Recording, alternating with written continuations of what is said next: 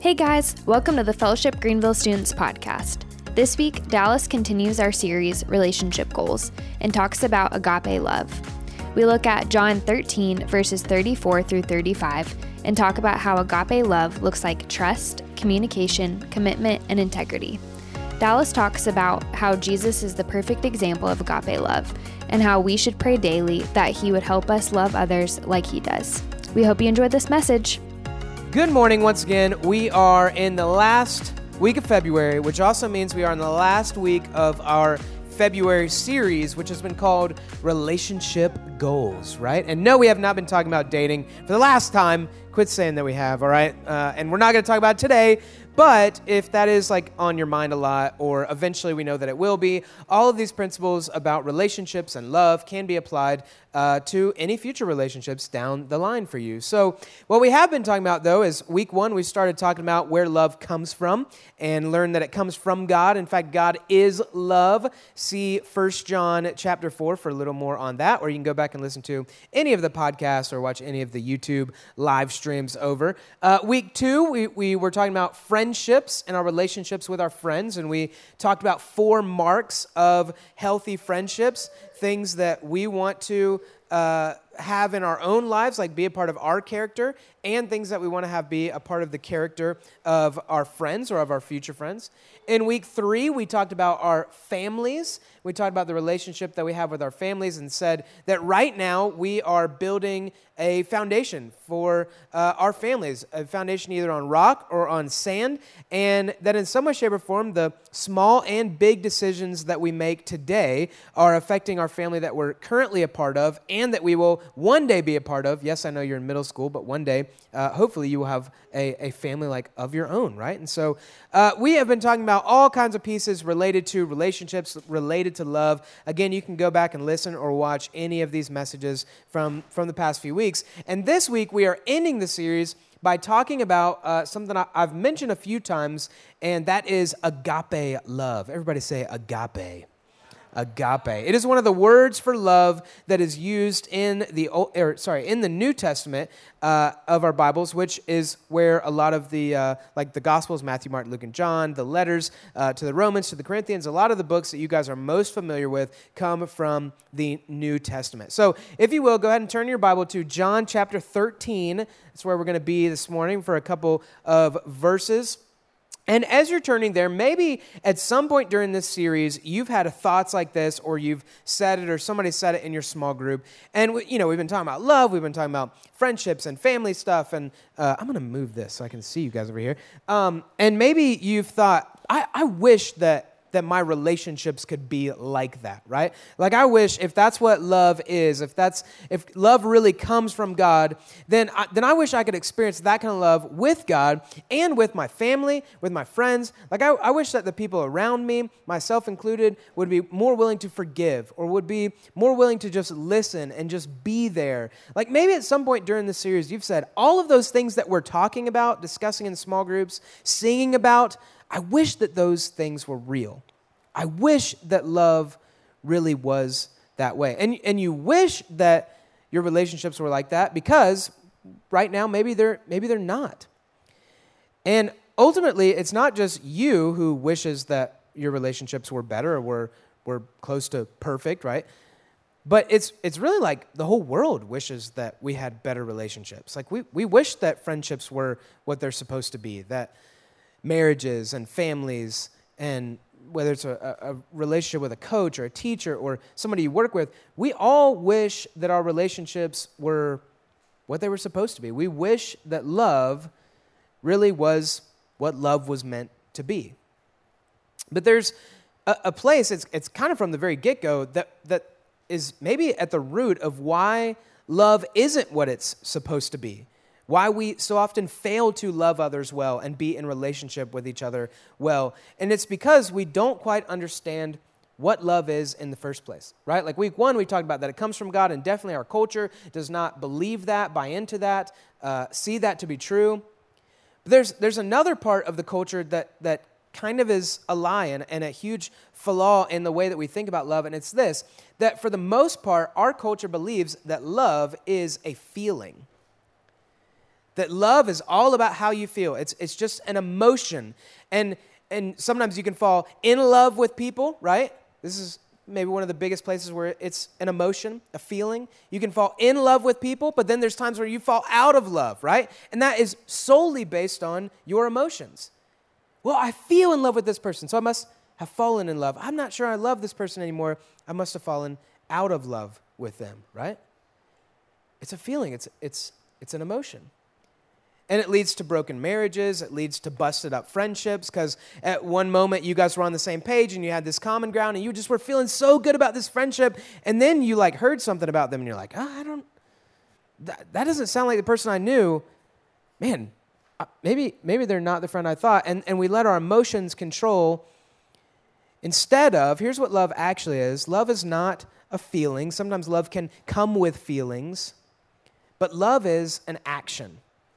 Love is a verb. In fact, there's a song, I think from the 90s by a band called DC Talk called Love. Love is a verb. Go search that song on YouTube and wonder why people listen to it / like maybe you'll really like it because it's kind of old school. But love is a verb. It's an action. And here's why that's so important, because if love is just a feeling, well, feelings come and go. They're like the weather. One day your feelings are super sunny, and then the next day you get a whole straight week of rainy feelings, right? You guys know what I'm talking about. And so if that's what love is, and we're supposed to like live out whatever the feeling is, then of course we're going to be all over the place. Of course we're going to have broken love, broken relationships, broken families all over our culture if love is just a feeling. But feelings are easy, right? Well, if it's just about a feeling, then I wake up, I don't have to really do much with my feelings. They're just kind of there, and then I run with them. Whereas actions, if love really is an action, then it takes work. It takes time. It takes effort. It takes a lot more than just the comings and the goings of the weather. If love is an action, then no matter what my feelings are, I'm going to take steps towards that person. If love is an action, then no matter if it's a rainy day or a sunny day, a sunny day, I'm gonna move towards that person. And if you're like, I don't know if love really is an action, like these butterflies that I'm feeling, that's got to be real, right? Let's see kind of how Jesus treats love. This is John chapter 13, right? It's where I asked you to turn a minute ago. It's going to come up on the screen. And this is towards the end of Jesus' time on earth. It's right before he would go to die on the cross. It's some of the last words that he would have said before his death to his closest friends, to the disciples, right?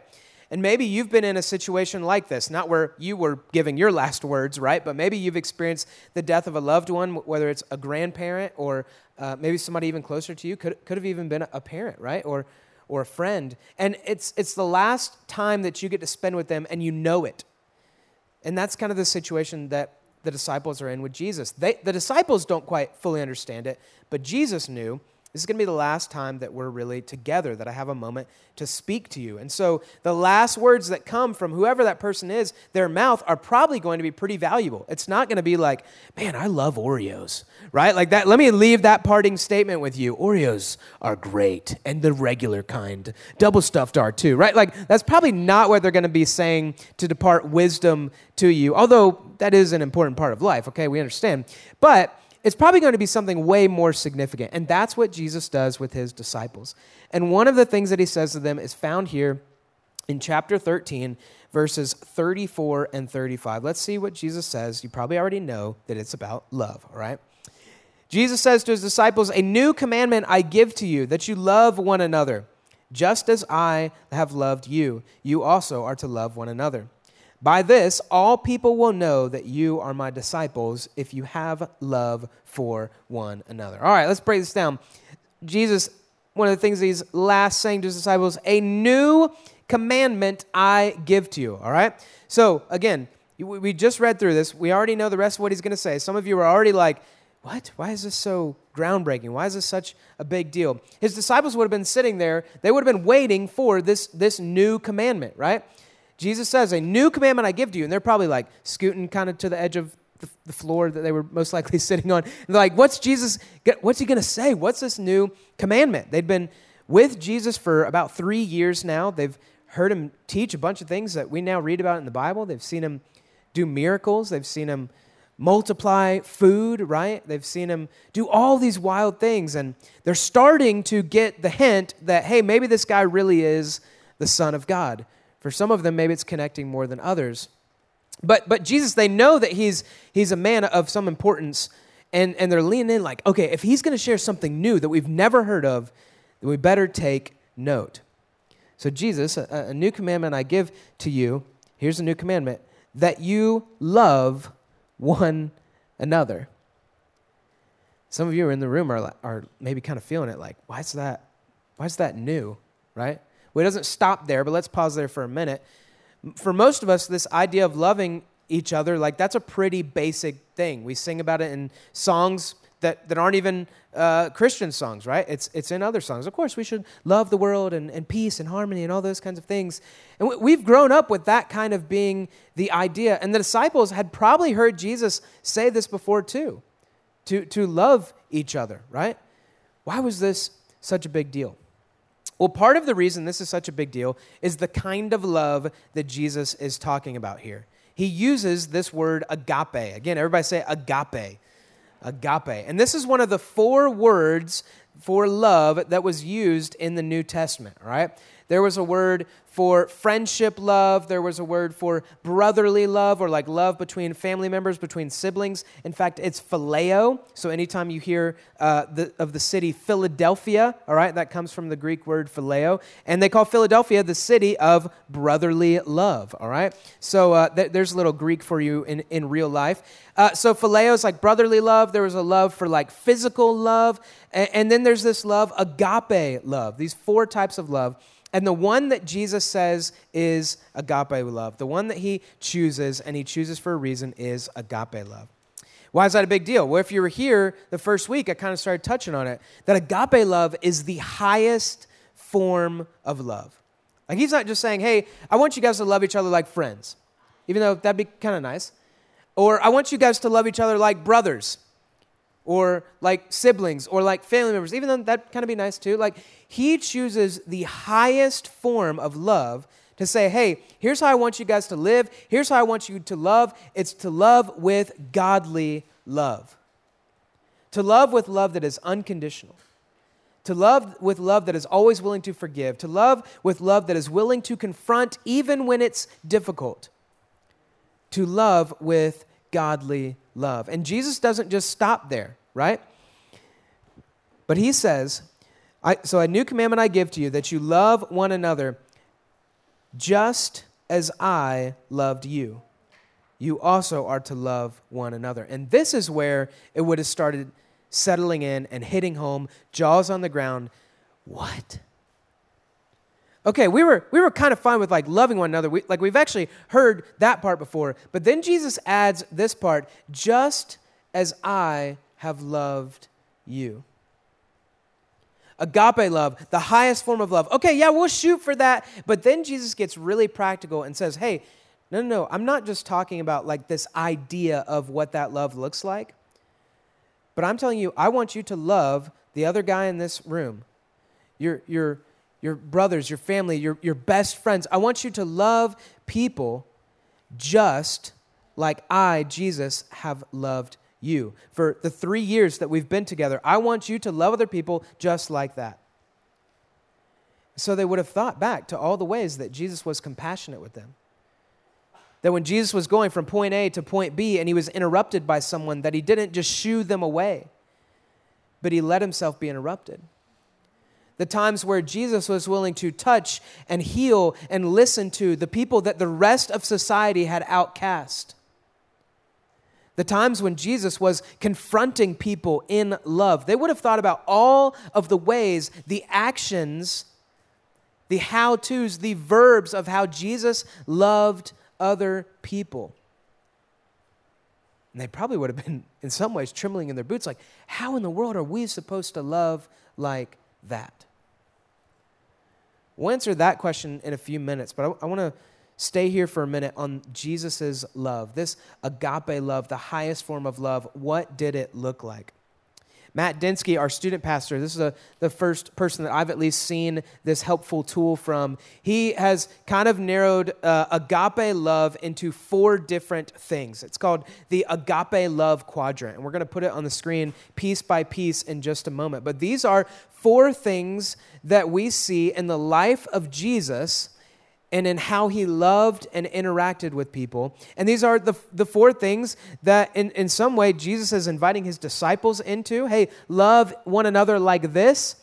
And that he's inviting us into even a couple thousand years later in this room. So what's the first thing that we see in Jesus' life? What's the first part of this agape love quadrant? It's not a triangle. Agape love quadrant is trust. Trust. That in our relationships with each other, if we're going to have loving friendships and loving family relationships and loving relationships with, it could be a coach or a teacher, if we're going to have relationships where we really are caring about each other, if we're going to love one another like Jesus, the first piece of that is trust. I mean, think about it. If you don't trust people, you're not going to want to share things with them. A lot of times, if you don't really trust somebody, especially if there's been a wound in the past, it's a reason you don't trust them. You're not going to want to hang out with them. You're not going to be around them. Trust is foundational to any healthy, loving relationship. And think about this too. Trust is not something, remember we said feelings they're kind of easy. Like if love is just a feeling, you just follow your feelings. Trust is not easy. Trust is something that takes time to build, takes effort, takes 2 people being involved, right? It takes a lot to build trust. And on the flip side of that, how long does it take to build trust? Or how long does it take to destroy trust? No time at all. You ever thought about that? It takes a long time to build trust. Your friends that you have the most trust with, the people in your life that you have the most trust with, is because you've been through some stuff together. You've spent time together. You've built trust over a long period of time. But on the other side of that, trust can be broken with one swing of a hammer on that relationship, right? One false move, one thing said can bring so much of that trust crumbling down. Trust being built is not easy, but it is the first piece of truly having this loving, caring relationship with somebody. So are you somebody who is trustworthy? Jesus modeled this everywhere he went. For some reason, people were just able to trust him. It was in his posture. It was in the way in the way that he talked to people. It was in the way that he treated people. People trusted Jesus. That's the first part of this quadrant. The second part is communication. That if you trust somebody, if you have kind of this foundation built, then you're going to be more able to talk with them, to communicate with them. But this isn't just like, hey, do you like pineapple on your pizza, right? Or like, hey, what do you think about the weather lately? This isn't just small talk communication. But if you really trust somebody, then you're going to be able to communicate with them about the victories and the defeats, the easy stuff and the hard stuff. You're going to be able to tell them the real things that maybe you haven't told anybody else. You're going to be able to confront them when there's something serious enough for you to confront and be confronted by them when it's on your end, right? And even if it offends or even if it hurts, this is real communication, the nitty-gritty, not just the day-to-day small talk. And when there's trust, you'll see that all of these things kind of build on each other. When there's trust, then you're more open to have those hard conversations in the communication piece. So trust, communication. The next one is commitment. That at some point in this relationship, as you've built trust, as you've communicated, that there comes this time where you're all in. Like, hey, I'm your ride or die. I'm not going anywhere. I'm not leaving you hanging. Even if you betray me, like, I'm still going to be here to forgive you, still be here to love you, still be here to be your friend. Jesus modeled all of these. You can take a look at his life, and maybe even as you're reading the CBR through Luke, if some of you jump in tomorrow, you'll see throughout Jesus' life places where he modeled these things. And the disciples would have been looking back and thinking on Jesus' life and seeing it clearly. We can do the same. So trust, communication, commitment, and the last piece of this quadrant is integrity. Integrity. That you are the person that you say you are. that you do the things that you say that you're going to do, that you're the same person when you're with this friend group as you are with this friend group, that you're the same person that you are at church as when you're left alone and it's just you in your room. Integrity is being who you say you are, doing what you say that you're going to do. Jesus was the person with the greatest integrity ever, period, right? He was exactly who he said he was. And he was that way all the time. So this is the agape quadrant. And again, all of these things kind of build on each other. Jesus models all of these things for us. And maybe you're sitting there and you're like, I mean, all those sound great, but they also sound really hard, right? Like, how can I always be trustworthy? How can I always, have the good communication? How can I always, all of these things, how is that possible? Jesus modeled it, but in the end, Jesus, he died on a cross and he ascended to be with the Father in heaven. And so he told us, he asked us, he invited us into this way of life, into this way of loving. But then he left. Thankfully, though, he didn't leave us alone. See, Jesus continues on in this conversation with his disciples, and eventually he tells them, hey, I'm going to leave you. Even though they didn't understand it, even though they didn't believe it yet, he tells them, I'm going to leave you, but I'm not going to leave you alone. He says, I'm going to send a helper.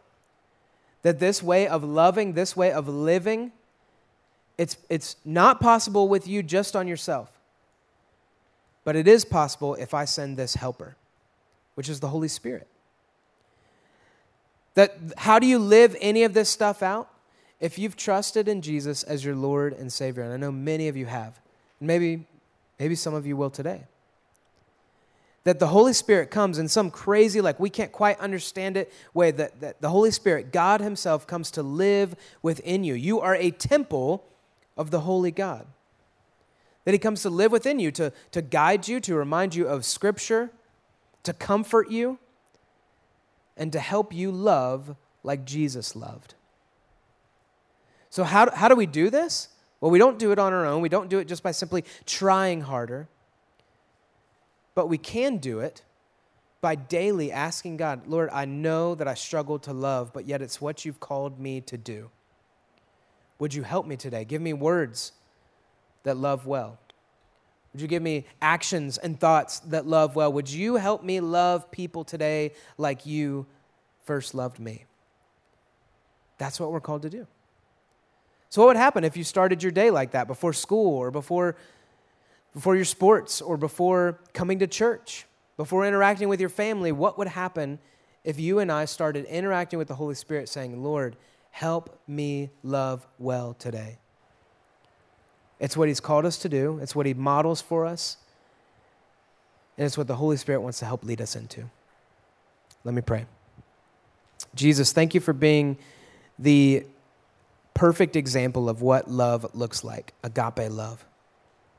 God, I know that I fall short every day of loving people like you have first loved me. Help us to lean into the Holy Spirit this week, even today, as we go to lunch, as we go back to our homes.